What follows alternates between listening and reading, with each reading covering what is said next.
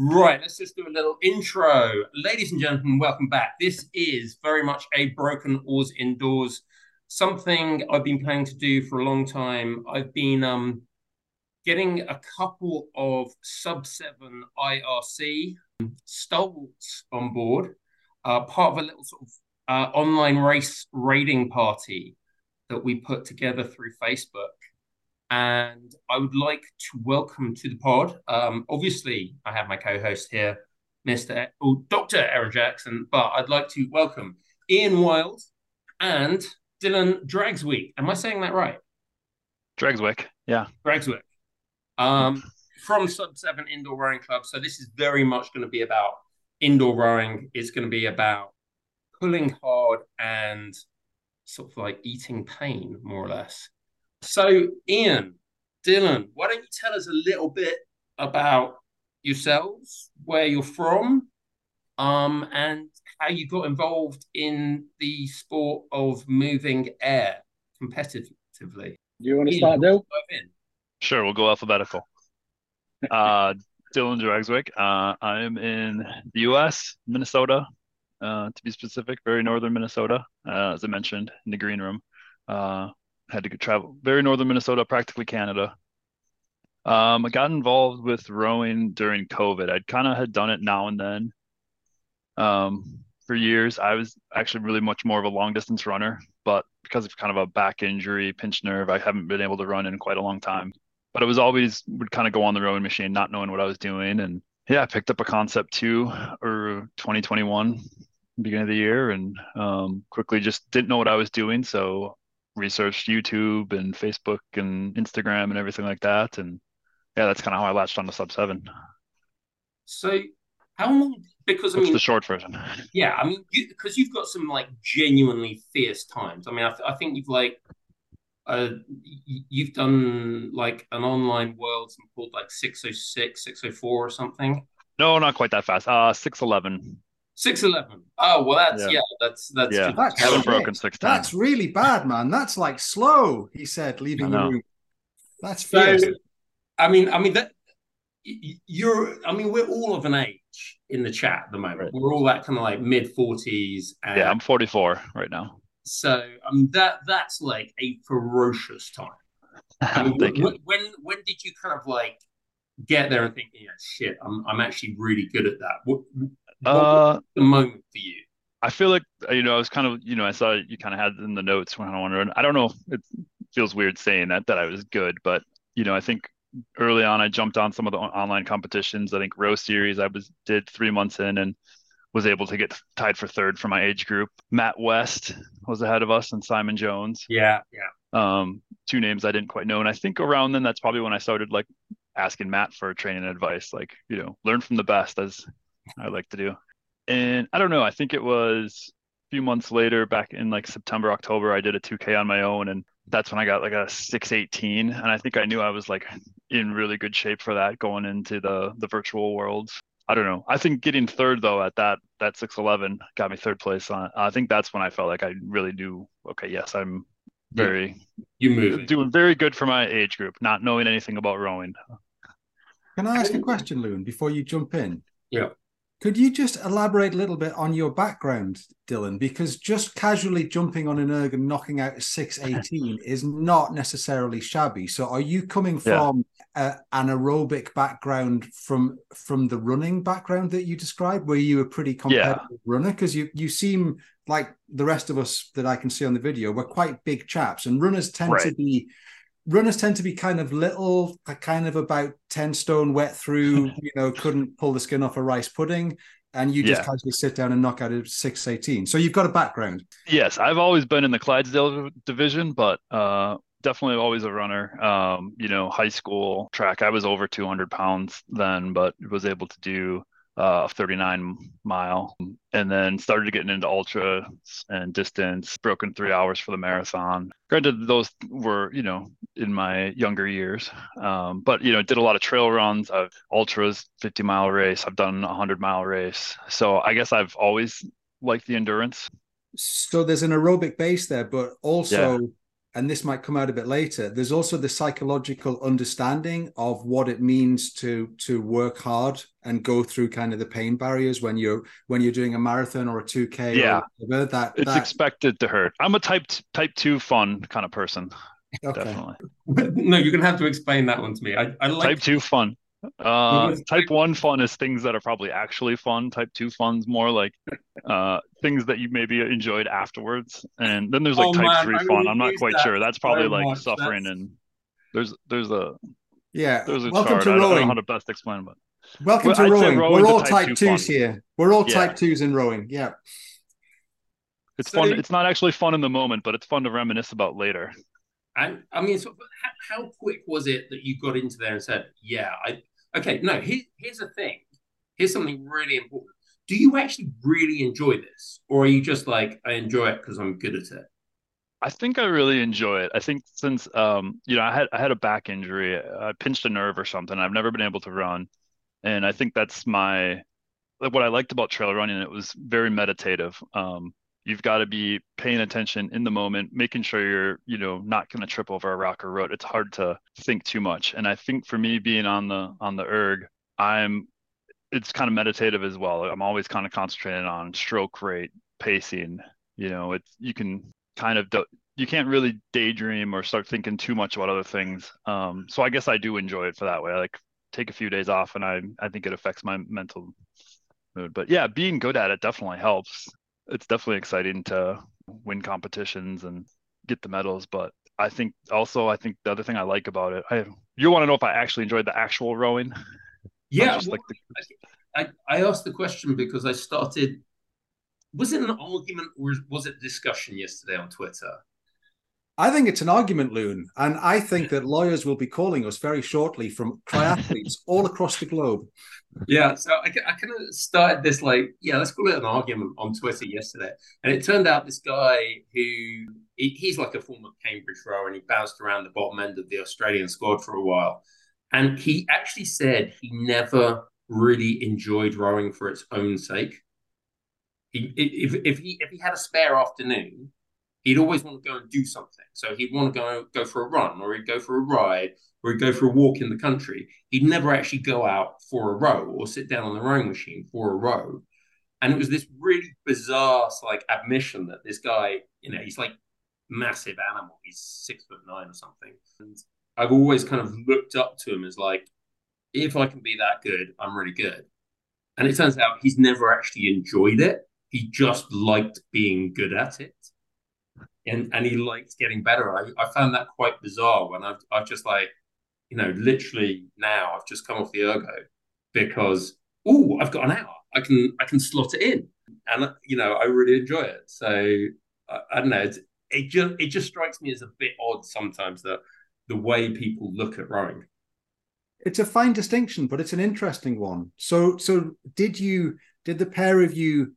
Do you like it because you're good at it, or do you like it because in the moment you're actually enjoying it? And I think Loon and I would both say that both on a rowing machine and in a boat, we've had some horrific outings that trauma therapy has helped to erase. But we've also had moments where we've actually really just enjoyed the process, not just the aftermath and going, yeah, that was a good one. Yeah, we won that. Yeah, we did that. So where does that distinction lie for you guys?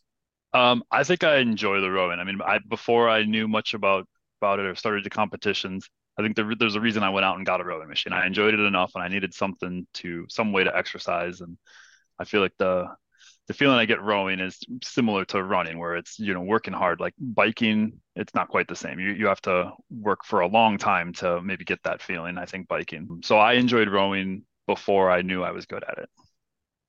Oh, sorry, Ian. I just want to bring you in here. Sorry, man, I'm getting the names mixed up.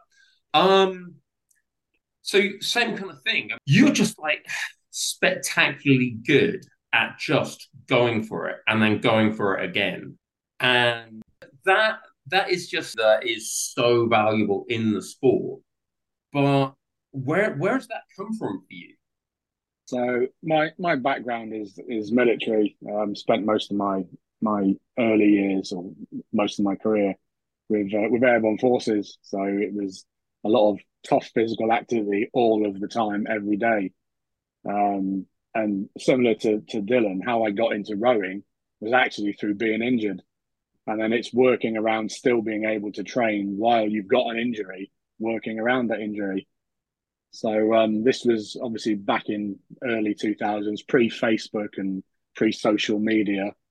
I was going into physio rehab and warming up on the rowing machine, and then found the Concept2 logbook, started to put my times into that, and then it was a bit of an addiction then to say, oh, look where I am amongst everyone else. Facebook didn't come along till, I don't know, 6-7 years later, whereas I'd had that sort of steady rowing as well as doing all the military training, military exercising and all that sort of stuff.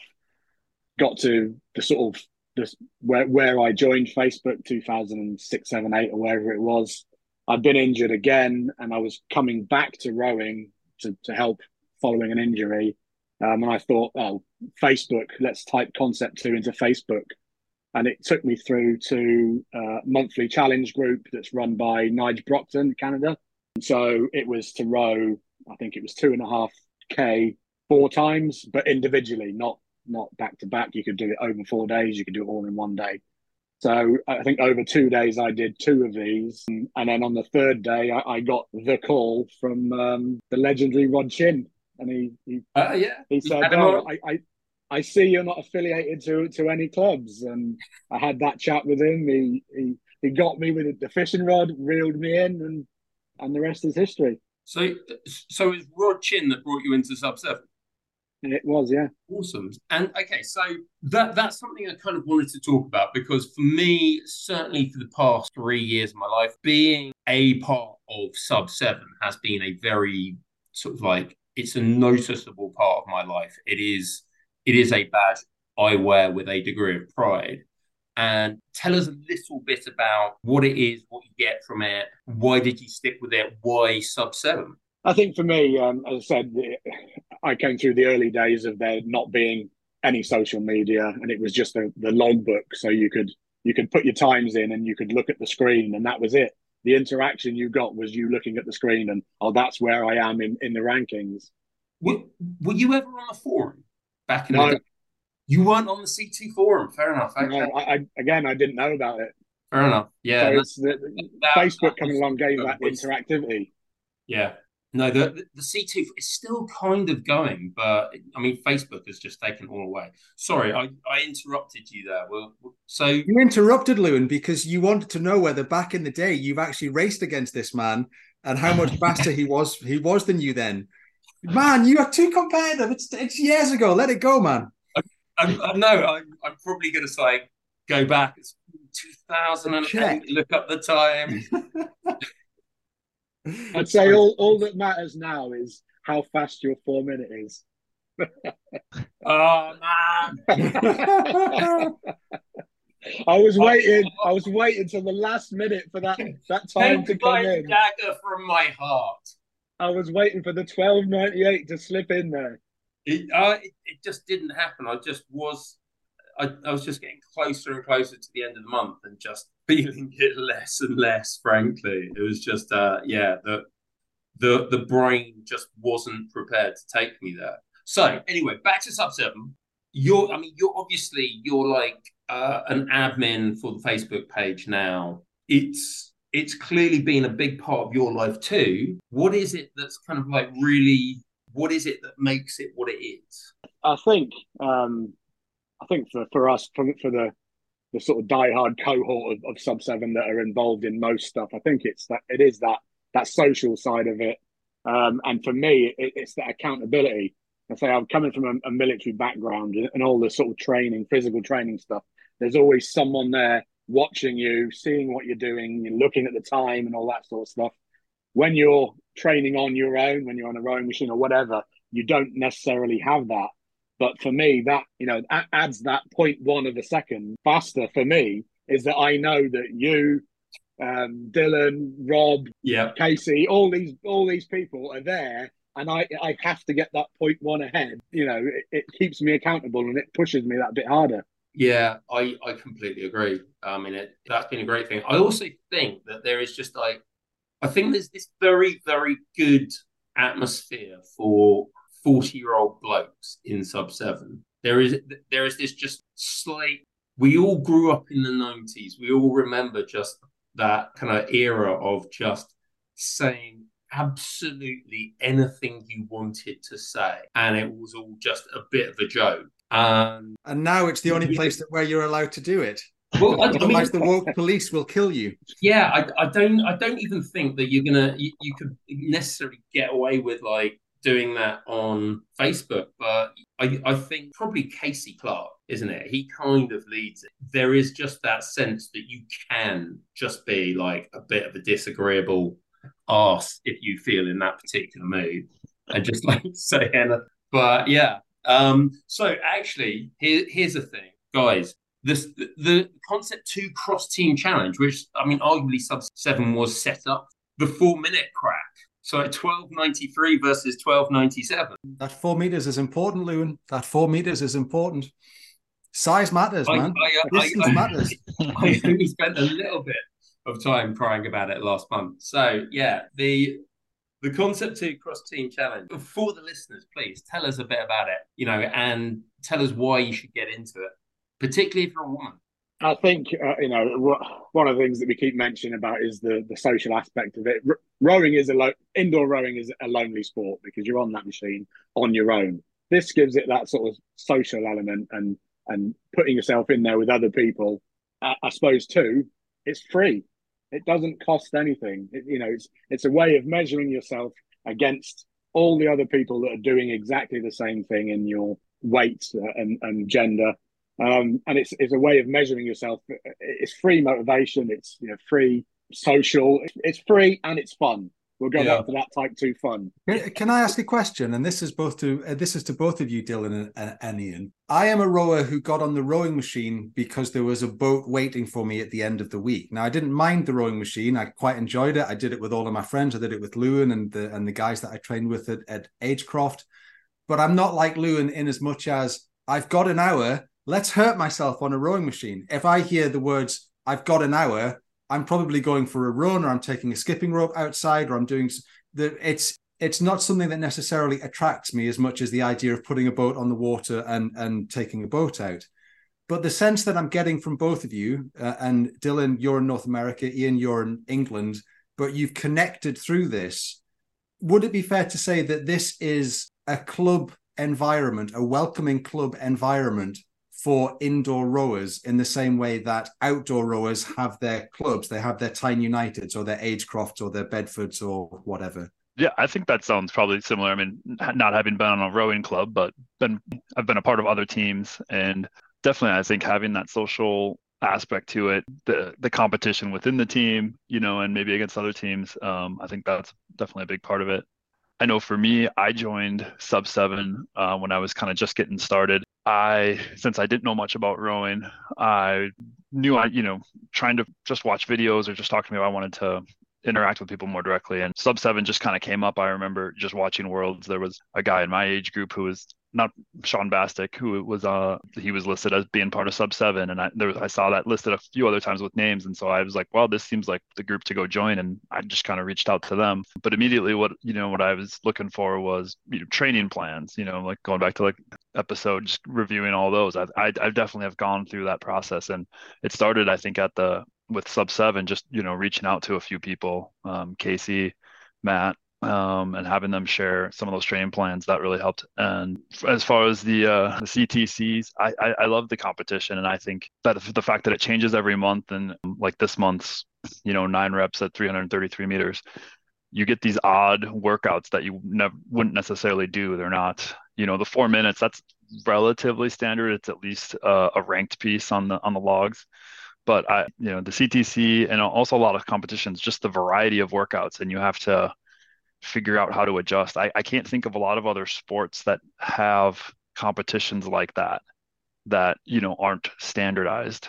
And then being a part of Sub7, you, like I said, it's the same thing. You have the competition within the team and then together as the team. And the competition, I think, is what helps motivate me to train harder. I think that's why I actually got a concept too. I remember when I was I knew I wanted a rowing machine. I knew I wanted I knew I wanted to be competitive. I just know myself, entering events that helps me train, and I knew constant C2 was the way to go. That's what I get out of about the monthly challenges. There's almost too many of them. I'm known in the group as the procrastinator. I always wait till the last minute. The last 2 days of the month, I'm going to do the CTC and then our inner ITC, our inner team event. There's always so many other things going on, but you got to do it. Got to be a part of the team. Yeah, for me, the big thing I really enjoy about it is like the boat system in the CCC. The fact you get the average score of 5 people, and you've got to have your female rower in there. And as of yet, there is the individual competition. There is that individual grudge match going up, and it's like who you can beat by like 0.1 of a split. Simon Jones. He's just taken me. He's just taken me back, and I'm gonna have to give it a crack on Friday. But it is also that thing that it's about putting teams together, and it's about very often it's not decided on the 3 big meatheads on the left-hand side of the boat. It's about your lightweight and your women rower and the people we don't have a lot of desperately try to recruit in. Is that kind of true across the sport? Because I one thing that does seem like it is heavily weighted towards those heavyweights, the 3 big guns. Yeah. Is there just not enough women and lightweights in the sport in general, do you think? You guys know more about it than I do. I mean, well, on indoor rowing, I think, or just regular rowing, even I don't know. Regular rowing, women's rowing is a big part of the sport, and rowing definitely. I don't know how much you know about Henley Royal Regatta, which is the big English British rowing event. That when I started rowing, out of 12 events, it had 2 women's events, and they were like tiny little things. Like there were 3 races in the remnant. Now it's almost at gender parity, so there are almost as many races for women as there are for men. And then there's also Henley Women's Regatta, which doesn't allow any men in at all, ever. And this isn't a sore point for me in any way, shape, or form. Not at all, Lewin. Not barely at all. Exercises you at all. I don't get stressed about it. I don't think they could be slightly more generous with their time, but never mind. So yeah, it's really growing. But I think it would probably be good if we could persuade more women into indoor rowing. But given that my wife, who is the only person in the house who has a British rowing indoor championship gold medal, I would say she didn't have a lot of competition on the day. She would literally rather do anything other than sit on a rowing machine. I mean, it's literally, it's raining and the exercise bike is broken. It's like, I could go for a row. No. I don't know if it's just something she doesn't want to do. I knew there was a reason why I loved your wife. She's wonderful that way. No, it's. I think it would be really cool to get more women in the sport, but no, it's definitely a sport orientated towards big, heavy, strong men, both on the water and off. But this will have to. I'm really sorry, Dylan and Ian, but I literally have to go and put a boat on the water at 6:00. So this will be my last contribution. So I will look forward to hearing whatever your response is to this. And it was an absolute pleasure to meet you both. I think, Lewin, culturally, certainly in Britain, we are still very much weighted towards what big heavyweight men do, whether that's at Henley in the club events or whether that's internationally. We laud a Redgrave or a Pinsent. We don't hear as much about a Kath Granger or a Helen Glover. We don't even hear that much about someone like a Zach Purchase, who was a phenomenal sculler and an absolutely awesome oarsman. And I think that that's maybe because in Britain and I hate to go back on this, but we are quite a class-based society, and traditionally we have ideas about what rowing and rowers look like. It looks like the boat race. It looks like Oxford and Cambridge men. It's only reasonably recently that the boat race has invited women to compete on the same day. Henley Women's Regatta is now an absolute powerhouse, but as Lewin pointed out, it's had to build up. And while it's been building up, Henley Regatta has got bigger and bigger and bigger, record entries, record people trying to qualify, record numbers of boats going down the track. I think, and I don't know whether this is something that happens in Sub7 with what you're talking about. You've got to have your lightweight, you've got to have your woman in your crew. I think that to get that kind of more gender parity or more recognition, maybe we have to start looking at mixed crews on the water in the way that you guys are doing it within the Sub7 community. And that's the last thought I'll leave you with. And I will love you and leave you and wave you goodbye. But I look forward to hearing whatever your response is. Well, have a good time on the water. Yeah, I will do my best. I'm going to try not to fall in, which if I'm in a single is always a possibility. Okay, guys, I will see you all later. Farewell for now. Take care. See you later. Cheers. Cool. We can say whatever we want now. Yeah, I mean, I don't know. I mean, it's always been one of the things that I liked about the C2C, but yeah. I think one of the difficult things for women coming into this as a sport is that the top of the table is all those big men with the fast times.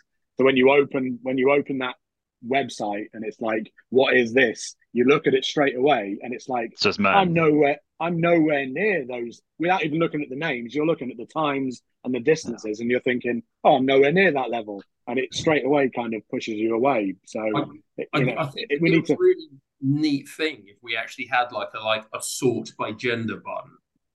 So you could just just see women, or just see lightweights, or. Are you suggesting the website needs updating? Well, the website that literally has not changed.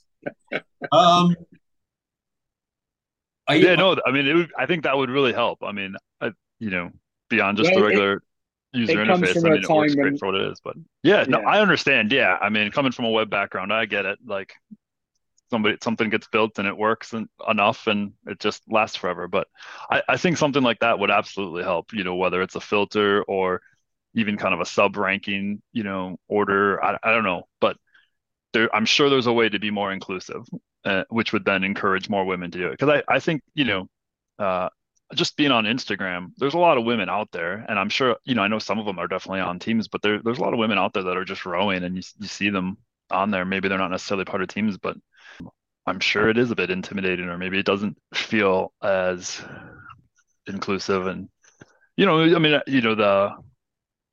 was it the Diamonds? I forget their team name. All the it's the over 60s, more experienced, the experienced rowers, I'm gonna say. There's a large numbers of them, and they're they have their niche, and they're in there, and maybe niche is not the right word. They feel included, just doing their own thing. They're all happy doing that, and I don't know. Maybe we almost need a similar group or some effort to include more women. Yeah, I did actually have this discussion with my wife.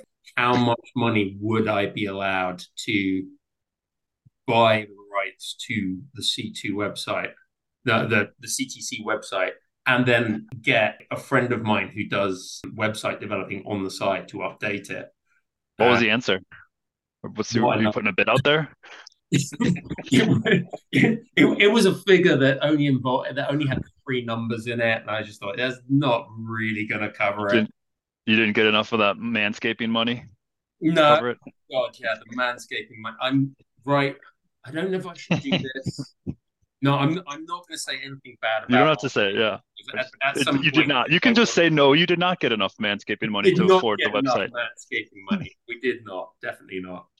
An old sponsor who in the end got a lot of free advertising from us.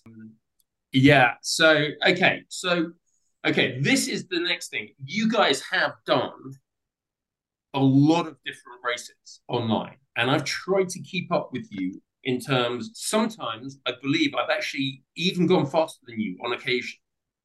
But what I haven't done is managed to get like the sheer volume of racing. You've both been to like Worlds. You've both been to like all the virtual races, all the online races. Which is the best of them? Which are the ones that you really enjoy?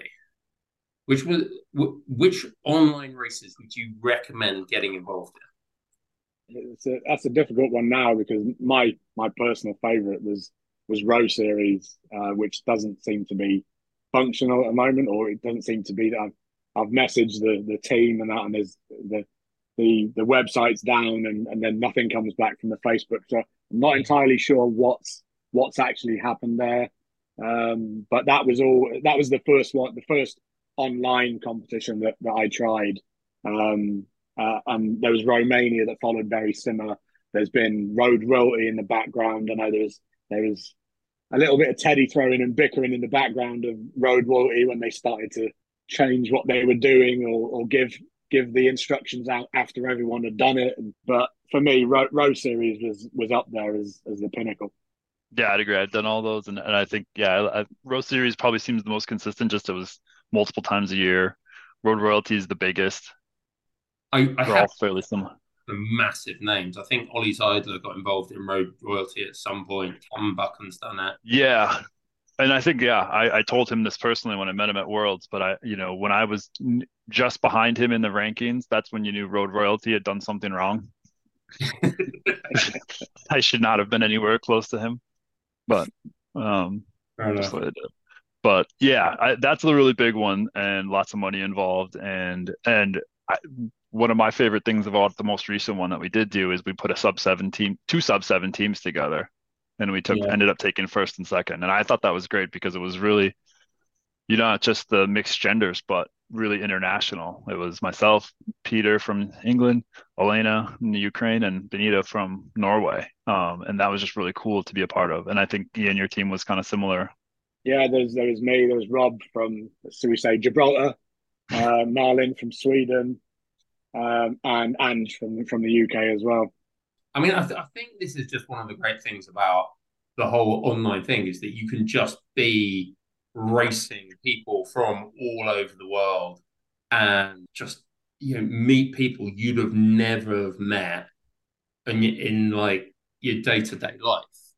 And I don't know, I've just found a lot of like really, really fun, chilled out people in the whole indoor racing world. And almost in a lot of ways, it seems much more relaxed and much more kind of like, I don't know, almost encouraging compared to the on the water world. But I mean, I know you guys don't have a lot of experience with it, but it just, the on the water world can get quite political and quite bitchy at times. I mean, and I suppose if you listen to like half the podcasts tonight, we don't stop moaning about other clubs. There you go. Absolutely. I think it is really encouraging. I think that's one of my favorite parts about it. That's probably what's also helped fuel me and, keeps me involved, whether it's being on Instagram and just everybody, the encouragement there. I think my favorite part of going to the Worlds this last year, or that was my first and only in-person race, was just getting to meet all these people. And everybody was so encouraging and it's just, probably everybody was just happy to be racing live again. But yeah, that's absolutely one of my favorite parts about it. And I think if you're not doing an event and you see everybody posting about it, that's when the FOMO sets in and you're wishing you were a part of it because you kind of are missing out. And so just to be included in it and be, doing the same workouts that everybody else is doing, it's a pretty unique situation. I can't think of a lot of similarities. Yeah. With the worlds, I wasn't initially going because I say it's something you probably want to speak about later. Long COVID and that it took a bit of a toll on me, and I was sort of struggling for a bit. Then speaking to a couple of people, and the Worlds was coming up, and I intended to go to it, but then I thought, no, I'm nowhere near where I need to be. I did I think it was actually Road Royalty, so I did that, and I came off that thinking, actually, I'm not too bad. And then Paul Sanderson messaged me and said, "Are you going to Worlds?"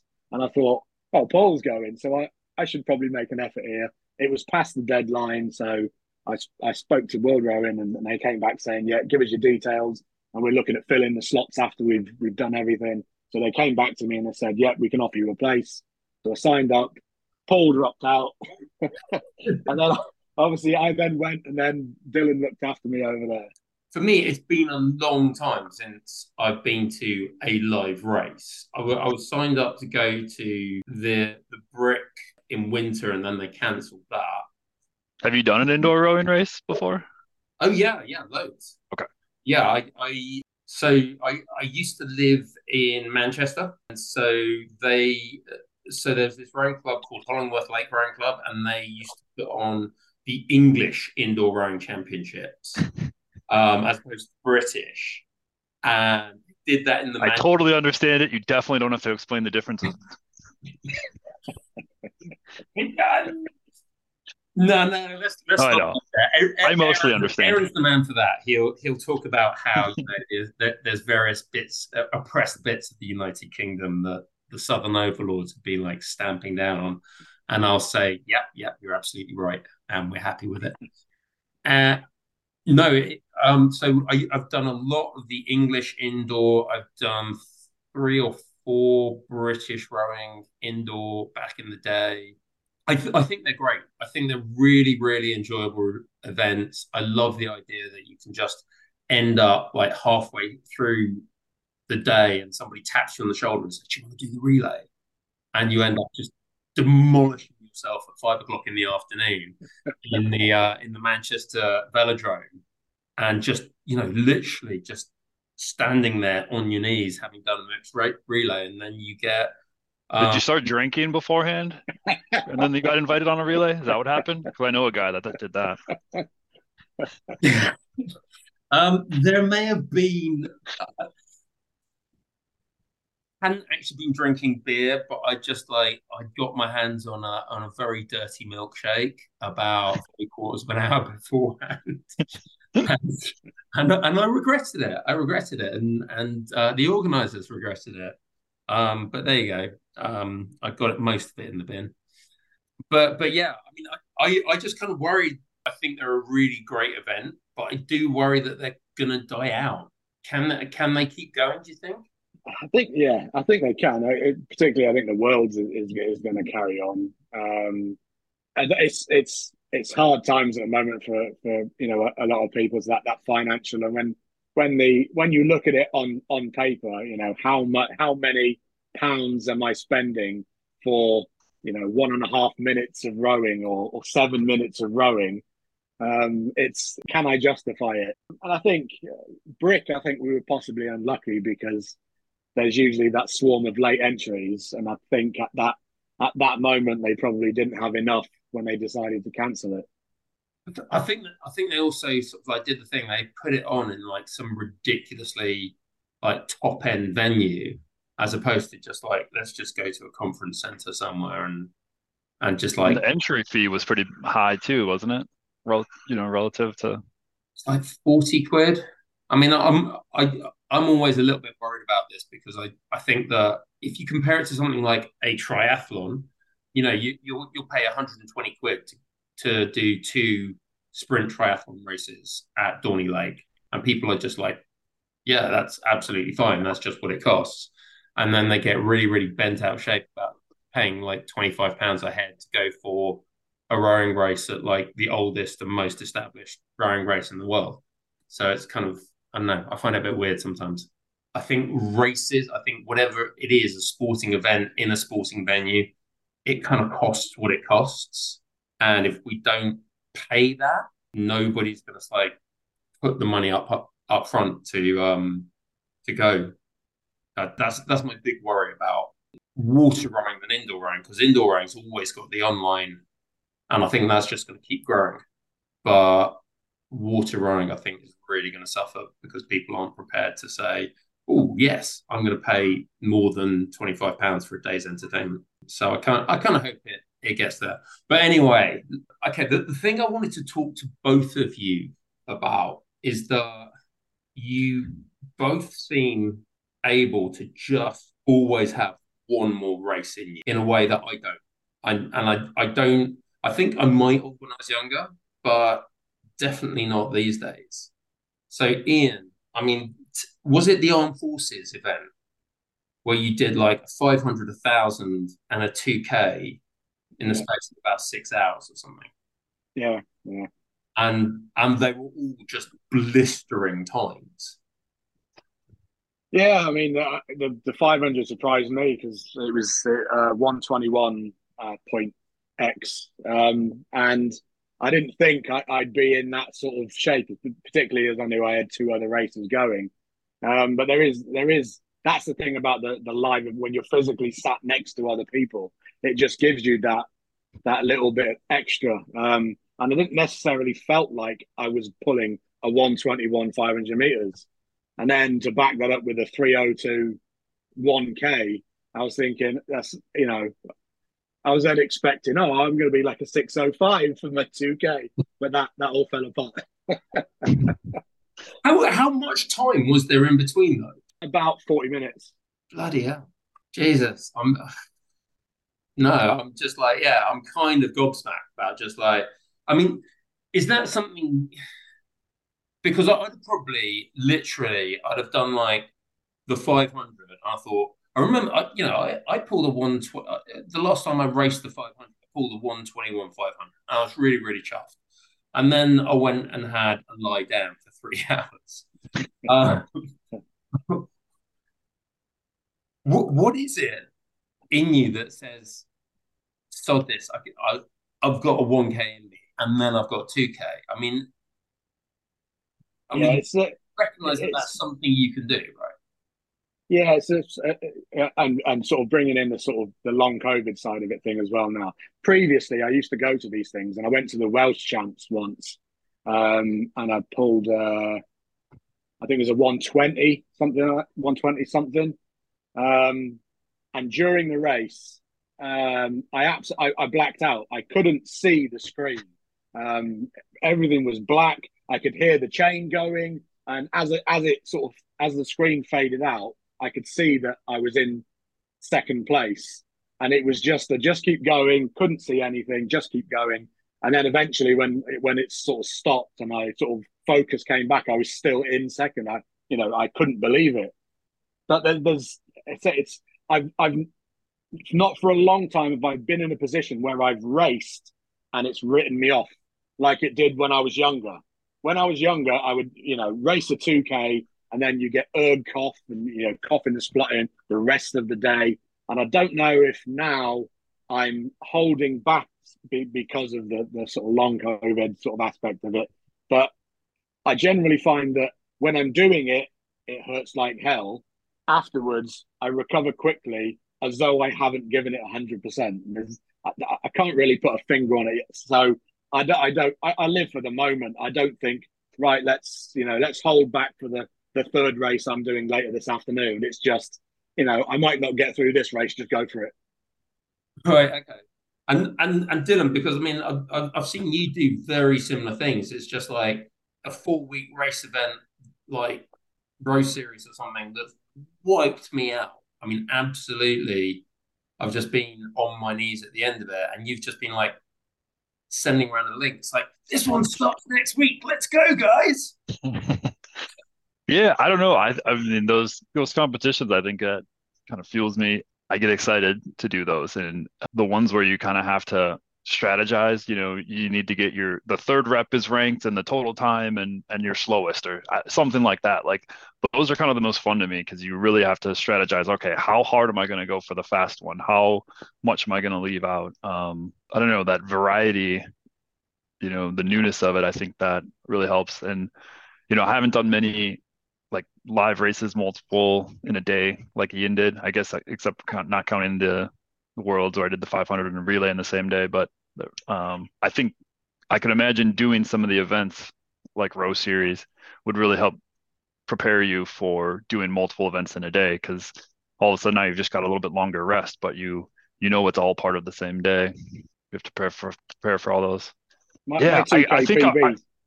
Yeah. Sorry, my 2K PB still stands as the first rep of a Row Series 2K 500 meters, 500 meters, 500 meters, 500 meters. I mean, I've equaled it, but I actually broke my PB in the first rep of a Row Series interval. Yeah, such was the need to get that time. And I do think that having that competition, it just, I mean, okay, right. I've spoken to the sports scientists about this, and they say, oh no, you don't want to race your intervals. You don't want to like go all out and like all the time. You want to save that for race day. And I don't know. I can't live in that amount of discipline. I have to have like 1 or 2 opportunities a month to absolutely destroy myself. I just like leave myself on the floor. Otherwise, I don't really feel like it's that type 2 fun. Yeah, type 2 fun. Yeah, you just got got to chase that type 2 fun where you enjoy it afterwards, not actually during. I think I've always enjoyed a good interval workout, even when it was back running. And I don't know, now it's probably also a little bit of a combination of working as hard and trying to be fast as I get older. I mean, I think it's great to see people that are still in their 50s and beyond, still working hard and doing these competitions. I guess in one way, it kind of helps me stay young a little bit. Oh, yeah. Don't feel my age when you're, pushing hard on these workouts. Yeah, the beer afterwards hits a bit harder these days, but yeah, I know what you mean. Ian, we've alluded to this, but I did want to properly talk about it. It's kind of a shame that Aaron's gone because he suffered from the same thing. But you picked up a bout of COVID and it really hit you hard. And I was wondering if you could take us through that, because I think it's probably of interest to a lot of people. And there's all this controversy about long COVID. There's a lot of controversy about how bad COVID is. But it's got to be said, we've had 2 people on this chat who've had COVID and it's properly had a long-term impact on them. So could you take us through the story of that a bit? Yeah, so World Champs in Paris 2020. Obviously, I went to that, and that was, I guess, sort of end of 2019, beginning of 20 was when COVID was there in the background. It was something far away, and we didn't really, it's just another one of those things. February 2020, I was in Paris. Came back from there feeling a little bit rough. Then we turned the world off, and we all had to go and work from home. And at that point, literally the week that we were all sent home to work from home and locked down, that was when that week was when I had the massive sort of flu-like symptoms. Lasted a couple of weeks. I don't know. I can't recall a time ever having flu before. Yes, I've had a cold and that sort of thing. So I thought, yeah, I must have COVID now. Working from home, world shut down and whatever. Immediately after it, I just felt like I'd had sort of those sort of flu type symptoms and coming out of it. Didn't think much of it, but then it started to things just started to come in. Like I was brain fog, struggling to think, fatigue, those sort of things. And I thought this is just because I've been ill. But then my elbows randomly just really started to hurt. Didn't necessarily affect me when I was rowing, but if I tried to reach with a straight arm to pick something up, my arm would almost collapse, and I'd have to stand closer so my arm wasn't fully at length. And this was without opening that can of worms, the media portraying that everyone was dying, hospitals were backed up. It was like, well, I'm kind of struggling a bit with rowing. I don't want to go to a doctor and say, I'm having a bit of an issue here. So I kind of left it, and then it became harder and harder to do anything about it. And the elbows and that sort of subsided. I was still felt the fatigue, and I couldn't row anything long distance with any venom in it. I couldn't attack anything long distance.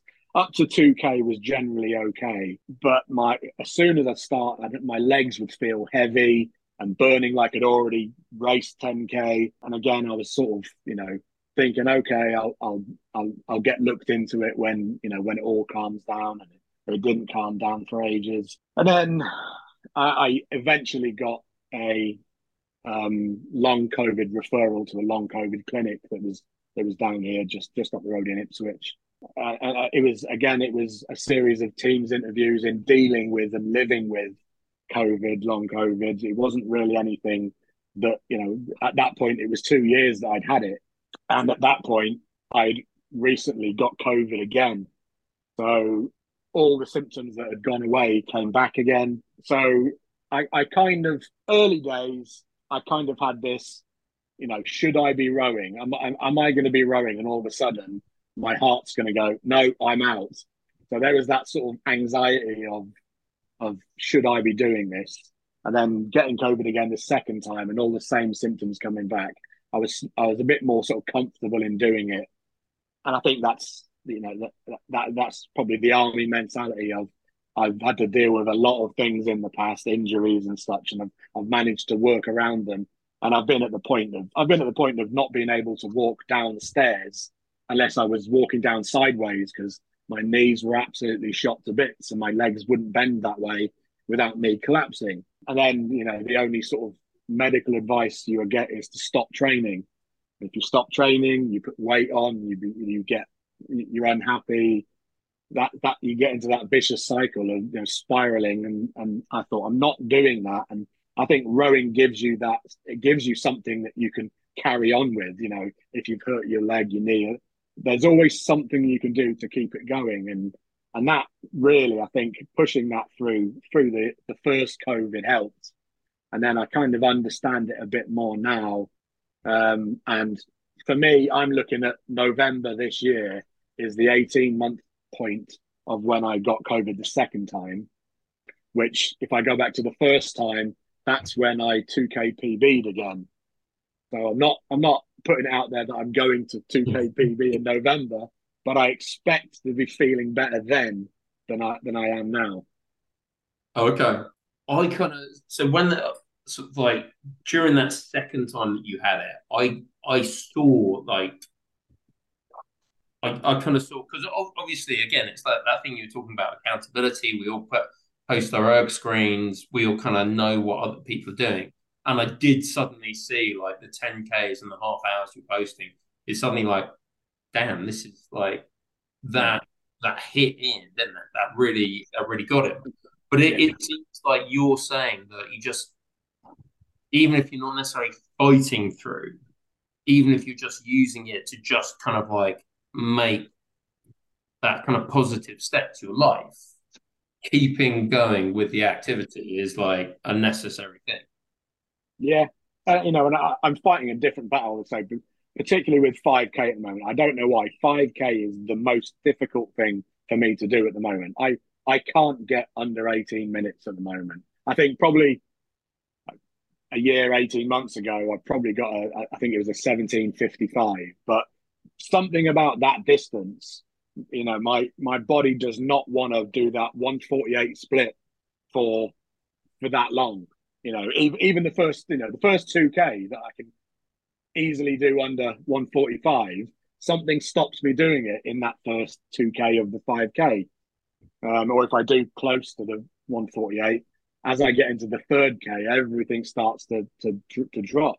And then when I finish the 5 or the 10, generally 5 minutes after it, I don't feel like I've done it.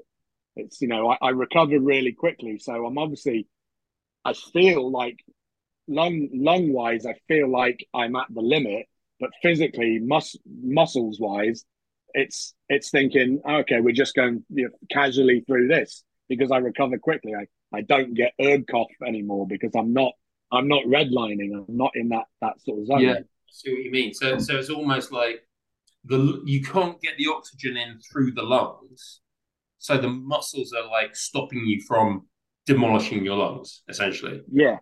So when I had this sort of discussion with a doctor or a physio sort of early on, and what they were saying when they didn't really know what was happening, it was what the thought process is that COVID is attacking your lungs, so it scars your lungs, and then your body's autoimmune is to chuck mucus in to try and heal that scarring. That mucus is now in an area that you're trying to put obviously oxygen or air and oxygen into, so you're not getting enough oxygen out of the air through your lungs because this mucus is all covering the inside of your lungs. And that was one of the difficult things in the first, just after getting COVID both times, is that with the high intensity heavy breathing, I was breathing up bits of phlegm and bits of mucus, and it's obviously it makes you cough when you're in a stroke and stuff like that. And I've still got it now. I've got a towel next to me that I'm quite adept at taking off gloves when I'm rowing and bits and pieces, but I can pick up a towel and do the old baby thumb swipe through my mouth with a towel and take some of the mucus away. And fortunately now it's not that often. It is there, but there is that occasion that you do hit that gag reflex, and you can feel that you're going to be sick, and but you know, it's one of the things I have to do to get through. Yeah. Again, go deep on, really, isn't it?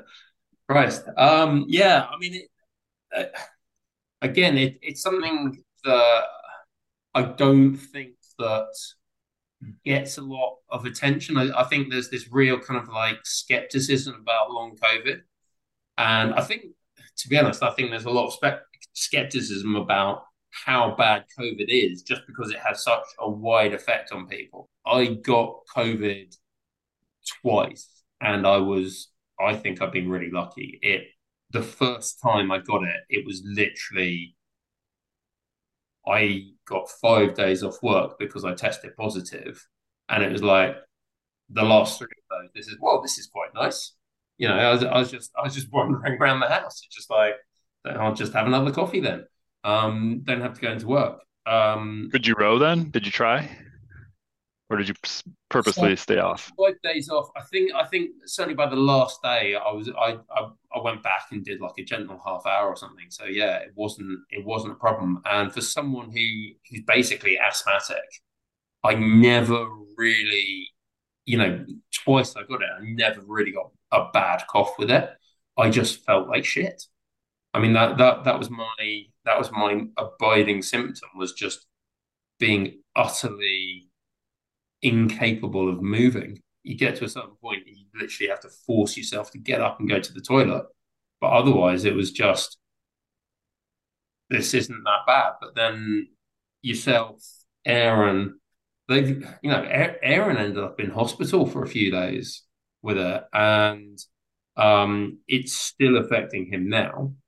So I mean, and again, he's one of these people who can't not do some sort of training. He's there, and he's still going out on the water. He's not doing as much on the ergo, but he's out on the water. He's been racing. But if you asked him, he'd still say, "Yeah, I've got long COVID. I'm still not where I want to be. I'm still not back to what I want to be." Partly I think it's a really good thing that we've got an example of someone who's like actually getting through it. So yes, it's horrible. Yes, it happens, but it's actually something you can recover from and get back to. So basically, kudos, guys. I mean, obviously, I came up with a little bit of a schedule about stuff we're going to talk about, and I mean, what are the things that you think you'd like to share with people about training, and what are your tips for people doing the indoor rowing thing? Well, I'm just trying to think, I think for somebody that's new or getting started, I don't know how many people are listening to this podcast that fit that category, but I think my advice to people that getting started is, whether it is joining a group, getting on social medias, watching YouTube, I think that's a good place to get started. And I think there's always more steps along the way to try to improve or do one more thing or start joining a competition, etc. I think there's different, as we've said, there's different personality types. We're type 2 fun people. And we like to push ourselves. And I think that's probably what brings our group together, is we all have this like-mindedness of this like small, I call it a niche sport. I told my wife when I was doing the podcast, I was like, oh, I get to talk to people about rowing. She's like, well, you can do that anytime, but you get to talk to people that actually care about rowing now. It's a unique sport, and I enjoy it, and the community part of it is by far my favorite. And I don't know, maybe a question I could pass on to you guys is, how do you get more people involved? Like I'm in a local small community. I've had a few friends that have definitely seen me do it that are interested in it. How do you encourage, or do you ever actively encourage other people to try rowing or erging? Obviously, during my time in the military, I think I was doing this before there was sort of a big following in it, particularly in the military. It was before the Army indoor rowing team and things like that. Speaking to people generally in the military and from the areas of the military I came from, ridiculously fit people. I don't know, there just wasn't that interest. I mean, we were run here, run there, put your pack on and run there, and all that sort of training. And going on a rowing machine was generally a warm-up for doing gym sessions and lifting weights. And I did my bit sort of when Facebook came in, posting and whatever, and then my friends would say, "Oh, what's that you're doing?" I was like, and then they're not interested, and I invite them to come to events and do, but generally it wasn't something that people picked up as, oh, that might be interesting. It's got a bit better now, and I was probably persuaded maybe one or two people in 20 years of rowing to take it up.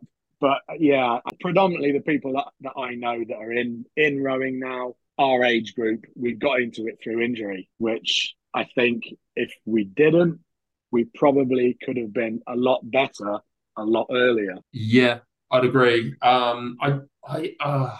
It's a terrible thing to think because I got into indoor rowing when I busted up one of my ankles kiteboarding, and so I couldn't run. I started getting really bad Achilles tendonitis, and so I just said, right, I need something. Again, it's that kind of like I need to kind of find a way of obliterating myself, basically. I kind of knew about the rowing machine. We'd had a rowing machine at the school I was in between 11 and 15, and they kind of had a rowing club there, but like not a big one. And so I knew basically what to do. And I just used to do 15 minutes and I quite enjoyed it. And I quite like the feeling of, that when you first start something, you can go faster each time. And the great thing was you could measure precisely how much faster you were going. But yeah, I would say I've also been spectacularly unsuccessful at converting people into moving from cycling, moving from running into indoor rowing. And even I've not even managed to convert CrossFitters. And that really, really pisses me off. That it's just like they will take rowers out of rowing clubs, but they will not give back. They won't come back in. And I tried to do this thing when I was at Maidstone and Victor Rowing Club. And so it's like little town, East Kent. It's got a rowing club and it's got a CrossFit gym. And I tried to arrange a competition between the CrossFit types and the rowing clubs, like a relay competition. And they just weren't interested. So I don't know. I don't know how to get people involved. I think the people who just come into it just kind of get in there and say, "Oh, this is fun." I get really, really tired, and those people are fairly few and far between. I think there's probably different levels of demographics of different types of people that like what their level of involvement is going to be. One thought I'm just hearing and thinking about these things is whatever it is that makes Peloton so successful, hasn't been kind of a similar success for the rowing. I mean, obviously the rowing machine I think is too expensive to get people into it, but however Peloton set up, that a lot of people got into, exercise biking at home, spin class at home kind of thing. Maybe something like that has more broad appeal to the masses that could then push people up to become more competitive. I think so. I think there are two or three. I think it's women's cyclists who have actually ended up in professional cycling teams because of indoor cycling. So I remember that there was this one woman who got bizarrely. It was in the Rio Olympic road race final. She got dropped on the downhill, and they were saying the reason she couldn't keep up with them was because she wasn't an expert cyclist. She was just a powerhouse who people had spotted in spin classes. She just had so much like watts. They said, "We've got to get you on a bike," and she could stay with them up the hill. But as soon as it got fast and windy, she just didn't have the confidence. Yeah, you need to have a different experience than knowledge for that. Stay with them. But Peloton, I think Peloton was like really good in that they saw the pandemic, they saw the lockdown, and then they just threw money at advertising. And they kind of presented it as this luxury, glamorous thing that you could be like. I remember there's this one advert with this like really hot, skinny chick who got bought a Peloton by her obviously immensely wealthy husband. And it pissed a load of people off because they're saying, "Oh, why is her husband saying that she needs an exercise bike? Does he think she's fat and stuff like that?" And whatever. But the thing is, it worked, and loads of people went out there and they spent, I don't know how much Peloton bikes cost, but they cost a fortune. And then you have to pay a monthly fee to make them work. I think the cost for the bikes themselves isn't too much. I mean, it's only a little bit more than a Concept 2 machine. Yeah. At least over here. I don't know if it's different in England, but it's probably, $1,100 to $1,500 for the lower end. And yes, you do have the subscriptions. That's probably the different piece of it, but yeah, I mean, I think the subscription just pisses me off just because I'm not used to that idea. Like, you buy a machine and then it only works if like it's actually plugged into the internet and you're paying money. But you're not opposed to a subscription, right? Like, do you do the subscription for the which yeah, I've got loads of subscriptions. It's just like the machine, the actual. You don't want it to require and be tied to it, is what you don't like. Yeah, it's that idea that like they can remotely brick your machine if you're not paying the money. Irritates me. Again, I just think that also I think Concept 2 is like quite comfortable where they are. I don't think they're thinking, oh yeah, we have to make. Have you seen there's a new, I don't know if you follow Dark Horse Rowing, but he posted something. I think he's a part of Shane's a part of this company. I think it's Myro, and they're getting an attachment screen that you can add to a C2 machine, and it's a big like 22-inch screen maybe, and it looks like they have sort of similar classes and other data. Did you see that? I just saw it like yesterday, 2 days ago. Yeah, I saw it briefly, yeah. Yeah, I mean, I feel like that'd be the perfect combination of, the C2 machine and then with the additional classes or the other things. I mean, like proper joint music. I think that could work. I mean, I think one of the things that I would say is that that's not something I necessarily want to do. I mean, like a classic group exercise class. I really like the idea of something like the Concept 2 loop, but where you can see everybody else. Have you guys tried the loop? I've done the loop, just the regular one on the erg data. Yeah. Is that the one you're talking about? Yeah, I've done that. I think what would be fun to do a way to like I don't know if this would be possible, but if you could actually have like some AirPods in or something like that and actually be able to like talk to each other while you're doing it. If you're like on an easy row and you're at that conversation base. I mean, I was, coming from the running background, easy pace, you can run and, talk the entire time. If you could do that, I think while on kind of a group row, I think that would be pretty amazing. Yeah. I mean, just like, and then you choose who you're talking to by how. Sure. So you're just like, oh, hi, how you doing?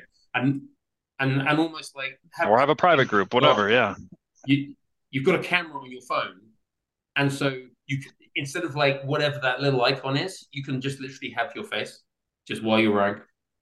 I think that'd be really cool. I think that would be brilliant if you could have. It's what you said. It's a lonely sport. I think bringing more people into it or having more communication would be brilliant. It was one of the things that Aaron said.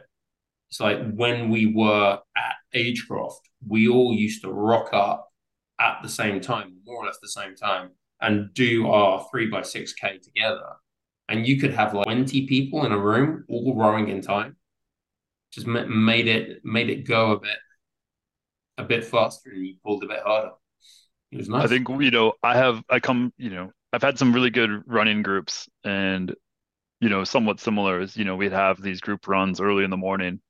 A couple times a week, we were waking up and meeting at 6 a.m. and that camaraderie, that everybody's making those same sacrifices, definitely helps bind you together. And when you have those shared experiences, no, I think that's what the rowing clubs are then too, in some way, a little bit.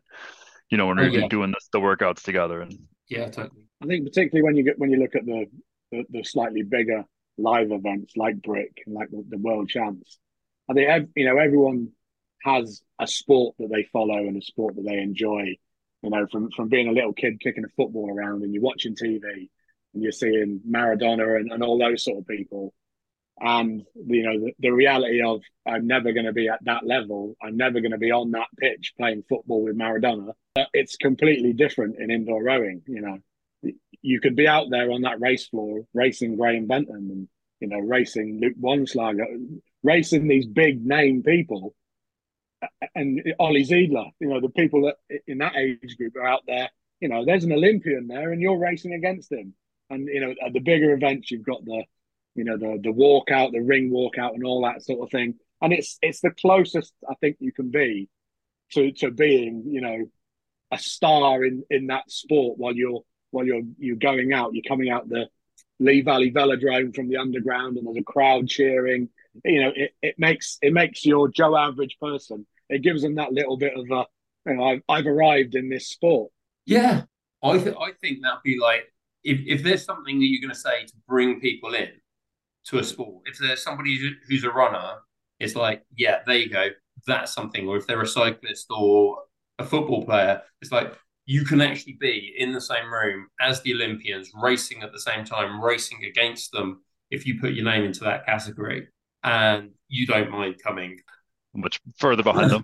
you don't mind you don't mind the fact that you can be like 3 people down from Ollie Zeidler, and you're like pulling away, and by the time you finished, he's got his feet unstrapped. It's I think that was great about watching him at the Worlds this last year, because he was there live in person versus like some of the other folks that were virtual in their own little setups. Here's him just pulling away, and then he was cheering the guy next to him, who was still finishing his race afterwards. It was fantastic. Yeah, he seems like a pretty solid guy.